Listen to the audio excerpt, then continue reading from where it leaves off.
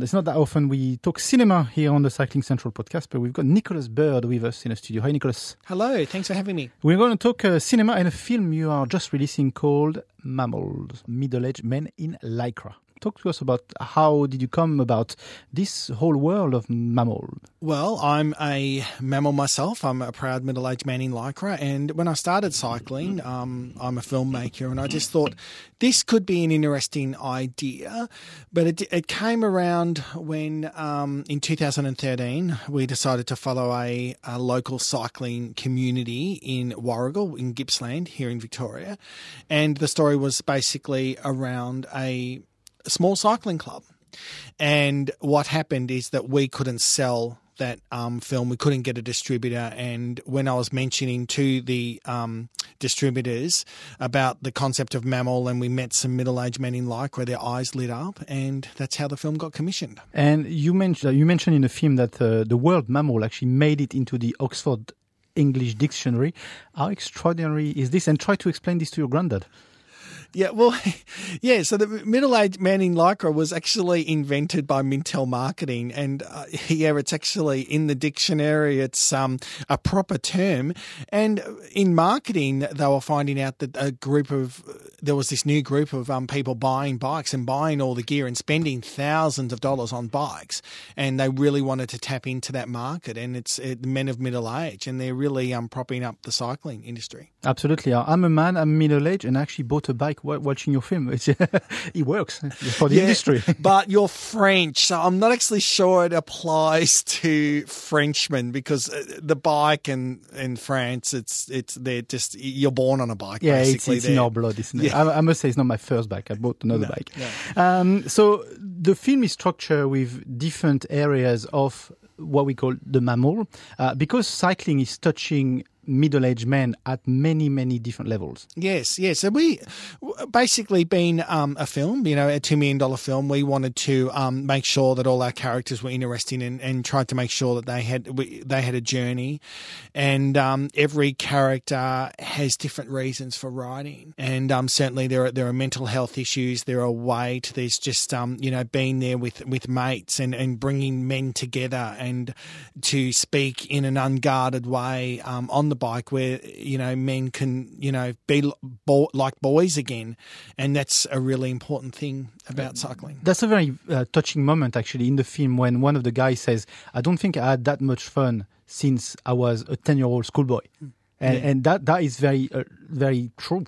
Yeah, I think so. And one thing we discovered with Mammal is that a lot of these guys that are married with kids, they're incredibly lonely, and they miss that schoolboy friendship that they had when they were younger. And I think for whatever reason, the cycling fraternity seems to bring that out in us. I have no idea. The banter among some of these groups is incredible. I mean, where else can you be on a bike and you say, oh, how much weight have you lost? And he goes, 12 kilos. And then he goes, oh, geez, you must have been fat.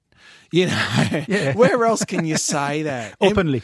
But where else can a plumber ride next to a cardiothoracic surgeon? Absolutely. It makes the essence of the sport as well, because you really, when you follow the group of people that go to the Vuelta, they are doing childhood dreams, or even not even childhood dreams. They are reaching dreams. Today, if I want to play in the center court of Wimbledon, I can't do it. But if I want to ride the Tourmalet, I can. Yeah, that was amazing, and that sort of fell into place, that whole Doug Sharif story, the lawyer who, went on a cycling holiday.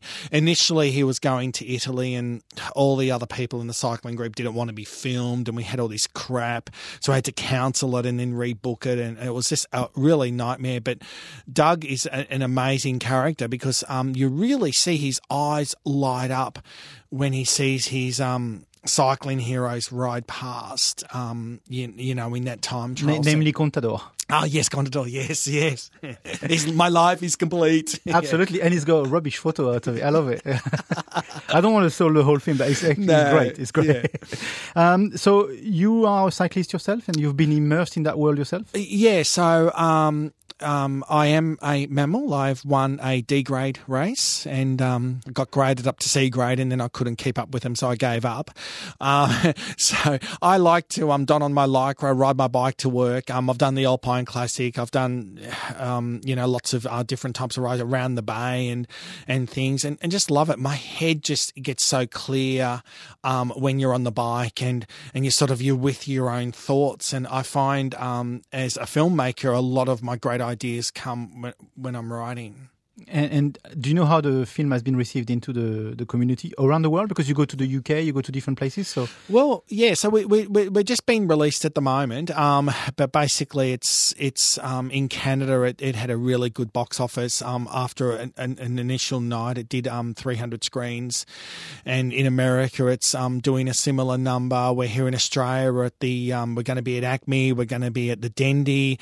We're going to be at Nova. So for a doco, it's getting a wide release, but it's available through demand.film, and Mammal's like a rock star, and people can pre-purchase tickets at various cinemas around Australia, and it's having the most odd screenings. Like, it's going to Bundaberg, it's going to Ballarat, and all these little places Demand can take it to. So it's really having a wide release. But that proves that cycling is touching deep down to the root of Australia. Look, it really is. And, this film is embracing mammal. Not one mammal is made fun of in this film. We are taking the concept and embracing it, and focusing on what's good about it and what people can really get out of cycling. And if you don't watch the movie and love mammals at the end of it, I can't believe it, because it's really a heartfelt journey amongst all the characters. I'll tell you, I told you I bought a bike out of it, so it's working. It's a very good film, and I saw the screener, and I think I'm going to have to see it in a cinema, because there's this experience of having it in a big room with other mammals, I guess. Well, yeah, we went to great expense and great lengths to make Mammal cinematic, and cycling, it is really hard to film. And it's really hard to get really tight shots on a motorbike and beautiful shots. We just didn't want it to look like, the SBS coverage of the Tour de France, because our mammals, it's different. These are big guys. They're not proper athletes. They are athletes, and I take that back. They are very good athletes, but they're not riding the Tour de France. So we wanted to really make it cinematic and to shoot it differently. So I used almost professional cycling coverage as to say to my photographer, I don't want it to look like this.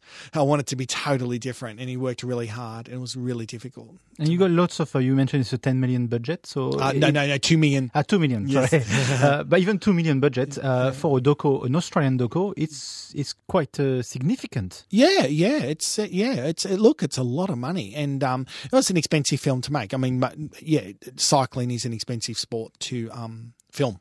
There's no way around it. Yeah, absolutely.